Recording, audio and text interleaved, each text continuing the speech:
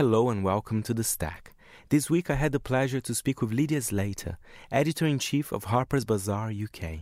Plus, Monocle's Charlie Filmer Court pays a visit to a new exhibition at Somerset House on the classic comic strip Beano.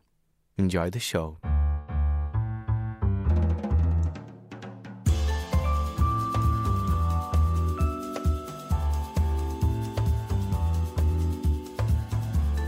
From Midori House in London, this is The Stack, 30 minutes of print industry analysis, and I am Fernando Augusto Pacheco. We start the show on a glamorous note, featuring Harper's Bazaar UK, the iconic fashion title.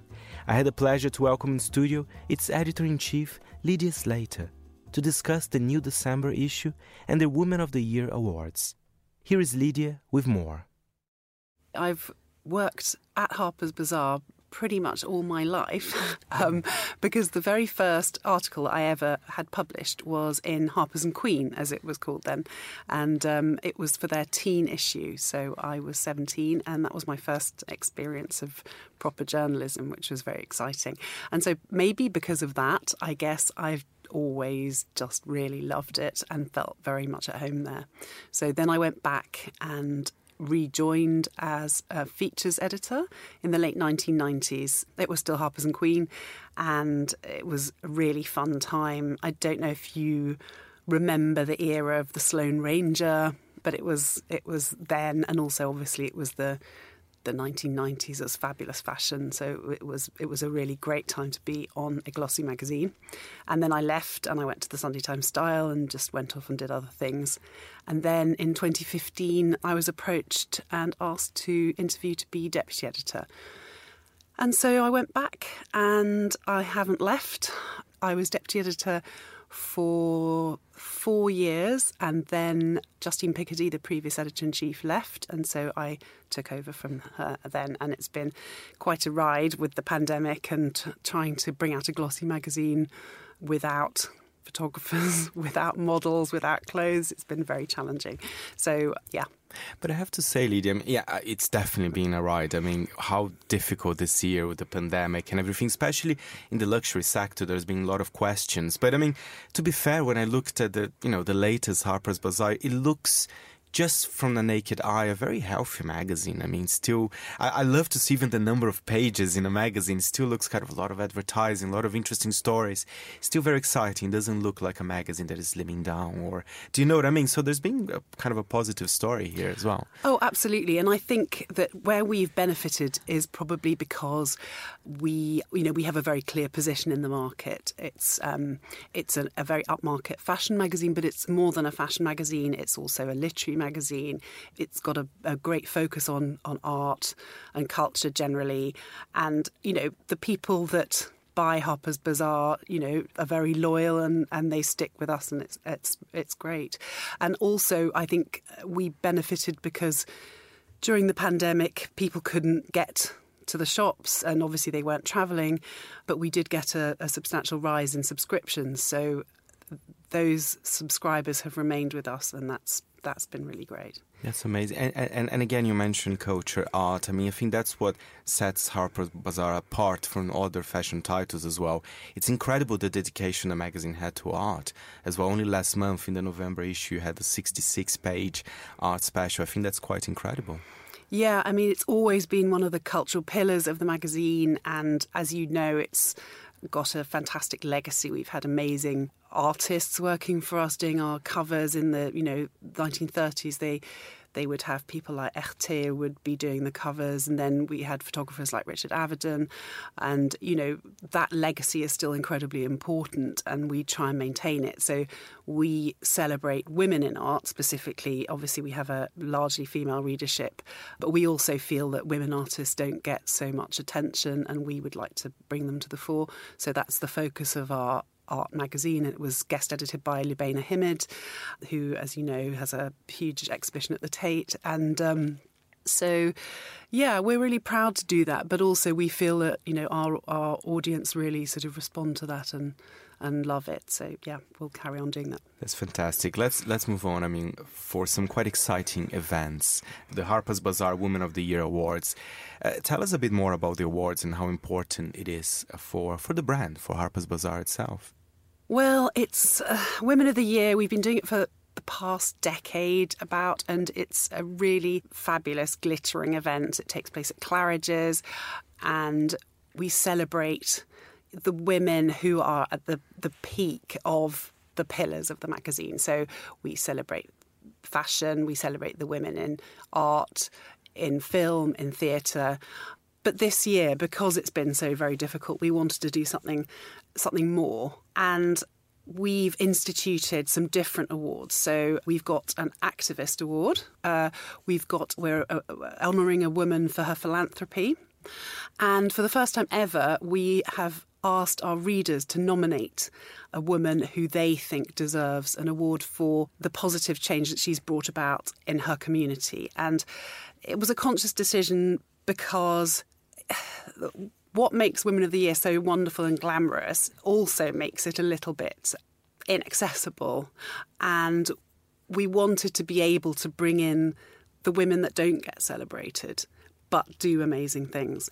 So we asked our readers to nominate the women that they wanted to see join us there on the night. And we whittled it down to a short list of 3, and then we interviewed them all. And I must say, they are all so impressive. That's fantastic. And one thing, Lydia, that I'm very happy, look at both of us here. We're talking in studio, real life, right?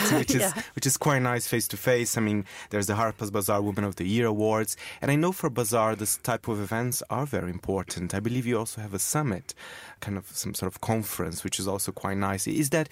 Are those type of events important for Harper's Bazaar?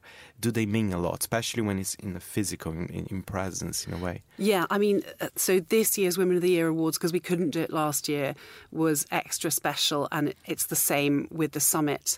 So the summit is a day-long conference for women it's for women in leadership, I guess. And it was something that I brought to the magazine because when I arrived, I was given this column. It was a sort of quarterly feature called Bazaar at Work, and it tended to focus on workwear. And I knew from my own years of working what the issues that used to come up again and again, and I was really interested in exploring them. And so we made it a monthly feature, and then we started to do monthly events where we would get speakers to come. And what started to happen was that we would get they would sell out, and it was incredibly interesting for me because we would then meet the Bazaar reader, and it gave us a really good handle on who she is. And what I really loved was that who she is who I think she is. Obviously, she's interested in fashion, but she's very savvy, she's successful, she's intellectually curious. She's a sort of the great person that you want to have in, at your dinner. And so I have come to really value those events as a way of connecting in very sort of directly with the reader and hearing exactly what she wants us to talk about. So the summit is that sort of times 10, and I always feel like it's sort of the day that the magazine comes to life. And we try to make it really engaging. So it's a mix of panel discussions. We've got sort of interactive sessions. We'll have a life coach coaching the room, but we also will have cover stars that will come and talk. And because it's quite an intimate event, it's not huge, partly obviously for COVID reasons, but also because we never want our events to be huge, because we want people to be able to network with each other and also to talk to the speakers and really have that sort of intimacy and connection that you can't get with a really huge event. So, yeah, I really enjoy going to them. I really enjoy running them. And I think that the readers really appreciate it too. And Lydia, tell me a bit more about the December issue. I know it's been out on the newsstand just for a couple of days. I mean, what has been the highlights? It's quite an important issue, I would say, as well, close to Christmas as well. Yes. So for the first time, we've got a joint December-January issue, which has enabled us to... So it's quite big and fat, which is great. And because it's Women of the Year, we have done several covers. So you can choose the cover that you like the best, or you can collect all of them. That's the dream. And our covers are Claire Foy. So these are all women who came on the night and were celebrated. So Claire Foy, basically for her body of work for the Queen in The Crown, but also for her latest films, The Electoral Life of Louis Wain. And then Jodie Comer, for obvious reasons. It's excellent. Yes, we have Cynthia Erivo, and we also have Sarah Snook for Succession. So there are those 4 covers, and then inside the portfolio we celebrate all the women who were there on the night with profiles and shoots. So that's really the main focus. But obviously we also have our gift guide, and we also have the beautiful party fashion and the sort of run in our talking points. We have everything cultural that you want to do, the Fabergé exhibition. We have also another cover which is exclusively on sale at the V&A, which is celebrating the Fabergé. So it's a sort of very glamorous mix of seasonal fabulosity. That's fantastic, and I think I know which cover I would buy. I mean, I love all of them, but I do love Succession, so I think Sarah's Snook would be an amazing choice. And one thing, Lydia, you mentioned joint cover. How do you interact with the other international editors of Harper's Bazaar? Is it quite a lot of collaboration? Is something changing there, or how does it work? I think that all publishers are increasingly looking for that sort of cross-border collaboration. I mean, we have always worked closely with our American edition.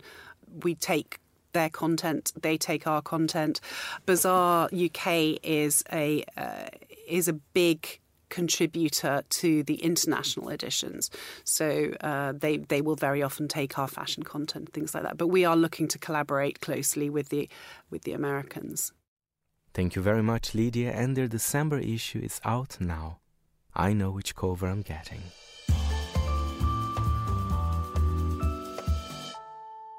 And finally on the show, Monaco's Charlie Filmer Court pays a visit to a new exhibition at Somerset House in London. It's called Beano, The Art of Breaking the Rules, and it's a delight for all fans of the iconic comic strip. Beano is, I think, the longest running comic probably in the world. It started in 1938 and it's still going. It's kind of outlived many of its rivals, like the Dandy and the Buster, and but it's a children's comic, and it started in 1938 as a kind of, evolved out of the funny pages that would become popular in newspapers, and a little bit influenced by cartoons that were appearing in Scottish newspapers like the Sunday Post, things like Woolly and the Bruins, and then it became its own standalone children's comic. It kind of crystallized in the Beano that we know today, pretty much crystallized or sedimented into the formula that still goes on in the 1950s, which was sort of the golden age of the comic, and that's when all the main characters emerged often in one go. You got Dennis the Menace, Minnie the Minx, the Bash Street Kids, and Roger the Dodger were all created in the early 1950s by 3 cartoonists called Davy Law, Ken Reed, and Leo Baxendale. And pretty much since then, the comic has revolved around those same central protagonists. And those central protagonists all have one thing in common, which is that it's about very normal domestic situations. They're very regular kids, and they just get into trouble. They just either break the rules, they disrupt the surroundings, they upset their parents. So there's a sort of mild anarchy at the center of it. And it's all about kind of kids trying to get what they want and get away with it, and not always getting away with it. So that once that kind of premise became solid in the 50s, it's pretty much stayed the same way ever since. And those are the same characters you get on the cover today. And you mentioned, obviously, that, it's got probably, more than 80 years of history behind it. How important a place does the Beano hold in British culture? Well, what I was trying to do with the exhibition, I think, was answer that question. Has the Beano had a kind of cult? What is its influence? What's its cultural legacy? Because so many kids grew up reading this comic and still will grow up reading this comic. For me, I was absolutely immersed in it. But you read it, I think, between the age of 6, 7 until maybe 10, 11, and you read it every week and you're absolutely lost in its pages. But that's before the point, as a kid, obviously you get infatuations with all sorts of things, TV shows and books and hobbies, and you don't always think about the them afterwards. That like many of them you let them go, and they just like one day you put down your last Beano and you barely remember having doing it, and it remains. So it's a little bit hard to trace. Like there's so many kids read it, but not many artists would cite it as an influence, or kind of authors would be like, oh yes, the Beano. So I was trying to kind of work out a little bit the answer to that by making the exhibition. Like, what is the Beano? Why is it so successful? Because it keeps on like that formula. As much as the world has changed with the invention of kids' TV and the internet and smartphones and computer games, kids still love to read the Beano. So there's something in it. There's something in it that captures our imagination still. And it resonates, like it really taps into something in British culture. So I was trying to kind of make sense of that history, but that's just sorry, that's like an answer that says I don't, my attempt to answer your question is the exhibition, which is kind of, but I would say that, there are, for me, I can answer it personally, which like, I read it intensely and loved it, and I used to copy out the characters and use it to almost learn to draw. You also must use it to learn to read, really, because it's sort of one of the first things that you sort of buy with your own pocket money and read yourself. And then for me, it was a kind of gateway into wanting to make comics and buy comics, and then soon that led into wanting to be an artist and loving drawing and loving storytelling and world building, I guess. So I figured if it was important for me, this comic as a gateway into art, maybe it was for other people. So I started to kind of ask other artists if they'd read it and like if it was important to them, and I found out, of course, it was. I should say, like one person who was smart enough to realize its influence was David Bowie, who, when he was asked for his 100 most important, he did a list of his 100 most important kind of cultural books, and he was like, in the list is like Madame Bovary and the Homer's The Iliad, and somewhere sandwiched between those two is the Beano. So he realized that it was like it had this important cultural influence, but that, like, I think again that shows his level of perception, but it also makes sense because it's about creating really crazy characters. The Beano is full of exaggerated versions of Dennis's, one side of your personality takes over. Dennis is purely rebellious. He's purely a kind of anti-hero menace, or Billy the Wiz is just extremely fast, and Calamity James is just terribly unlucky. So, they just have this one, and ultimately happy in that one version of themselves. So I think it makes sense that Bowie would kind of recognize that as an influence on himself. And I think when you start to pick it apart, you can see the influence all over British culture. You can see it in the punk music of the 70s. Lots of people wearing red and black striped jumpers, which is the main motif of Dennis the Menace and Minnie the Minx. They wear red and black stripes. And you saw that picked up by like the Sex Pistols and the Damned. And there's this sort of idea in the Beano, everything gets broken. Everything's about smashing it up. Everything's about destroying anything that looks like mild normality. So there's like I'd say there's a direct influence into punk and DIY and even sort of, kind of noise music and stuff, really. But in art, it was a little harder to trace. It's like in British pop art, you don't see the Beano. It's not like there was collages by Peter Blake that had the Beano in them, or Paolozzi, or places that, they often, the British pop artists loved the American comics. But when you start to pick beneath the surface, you started to see the Beano as like a sensibility. You start to see it as like an attitude, or like a way of doing things that's like irreverent and a bit slapstick and a bit kind of deliberately dumb, or like, playing on words, and so it's like, okay, actually this is the Beano it's sort of everywhere, because it reflects British society. Of course, it's like what I've been calling, it's like unconscious, or like the hidden hand of its influence can be seen throughout art and culture. And I also thought that obviously, you're mentioning how the Beano is reflected in British culture, but what was quite interesting in the exhibition is that it also kind of worked the other way around. And obviously, having been created in the 30s, it seemed that the Beano also has reflected Britain throughout this time, and, not always positively. I mean, the first Beano, for instance, features, a racist character. There are obviously negative gender stereotypes within there as well. How important was it for you to contextualise this within the exhibition?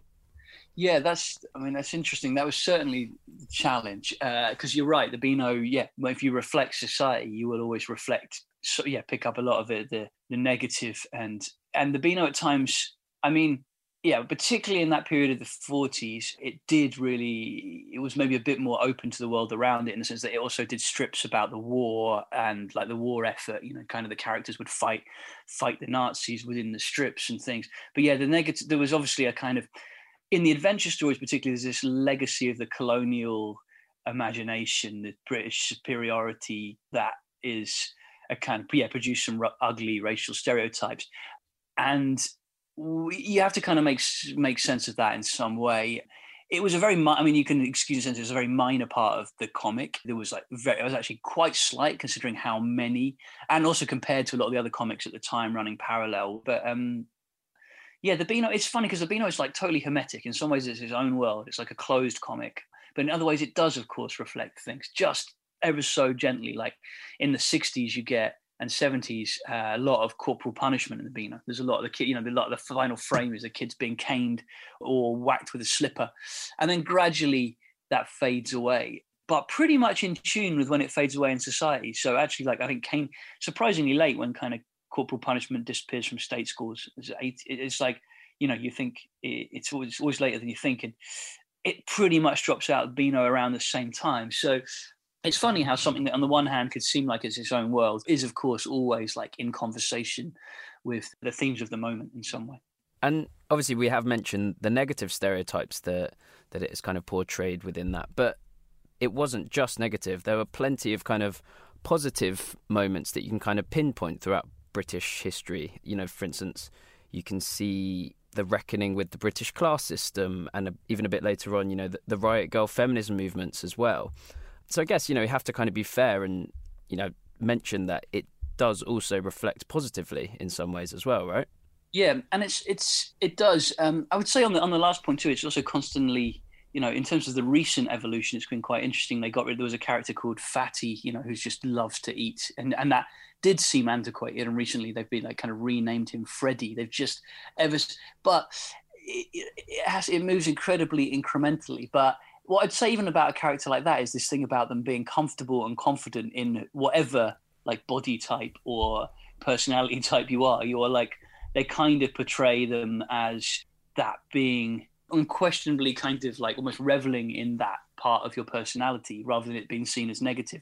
But yeah, the strong female characters was really early in the sense that Pansy Potter is like a proto-punk, and that she appears in the first strip in like 38, so as with a spiky hairdo, and is stronger than all the boys and can bend the world around her. And then she sets up Minnie the Minx, who really is a kind of the sort of proto Riot Girl with stronger than the boys, causing mayhem like adults can't rein her in, but with a real cheeky like sparkle. There's almost an innocence to it as well. There's almost a willful disregard for all conventions, which is really liberating to read. And is a really, and is embedded in a comic that is for both genders or all genders, so you had strong male characters and strong female characters within one comic, which meant that both boys and girls read it.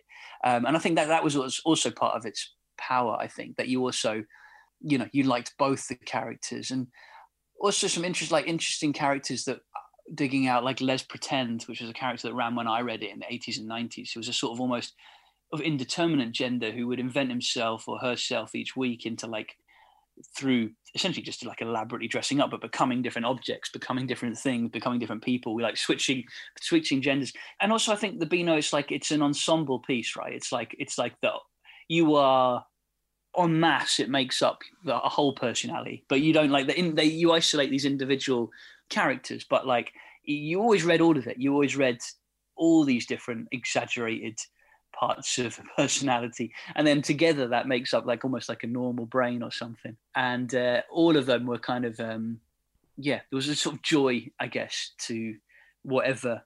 It was even a joy to the pain of Calamity James, being just bludgeoned by everything that can go wrong going wrong. There was a kind of, you would revel in the joy of that too. So yeah, it's something interesting there, and it was hard to unpick what is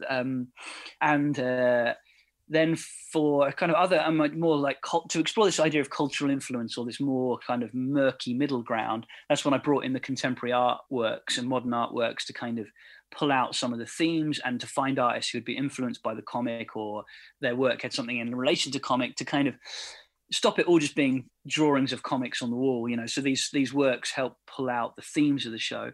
And then I thought, if I could make the whole thing feel like a Leo Baxendale early Bash Street Kids drawing, then like it would probably please if you like the Beano, then you'd be happy with it. And that is about cramming details into every corner and having different jokes wherever you look, and irreverence like from start to finish. So, but also to make it really in the spirit of the Beano. The minute you walk in, you're like, even the signage and everything makes you think, all right, this is not about the Beano. This is like it's sort of in the same way that the Beano, right?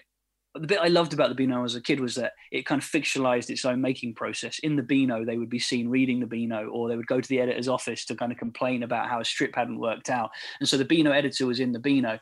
And the Beano looked like it was made within itself. So I was like, let's use that idea for the exhibition too. So that like, it's not a show about the Beano. It's like a show in the Beano about the Beano, kind of always within it in some way. Thank you very much, Charlie. And the exhibition on Beano is on at the moment at Somerset House in London. And that's it for this week's show. My thanks to our editor, Nora Hull. If you have any comments or queries, feel free to write to me, Fernando, at fp@monaco.com. And remember, we're back next Saturday at the same time.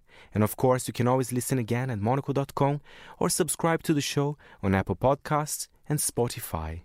Before we go, a little song for you. Brigitte Bardot and Serge Gainsbourg with Comic Strip. You've been listening to The Stack. I'm Fernando Augusto Pacheco. Until next time, it's goodbye from me. Viens petite fille dans mon comic strip, viens faire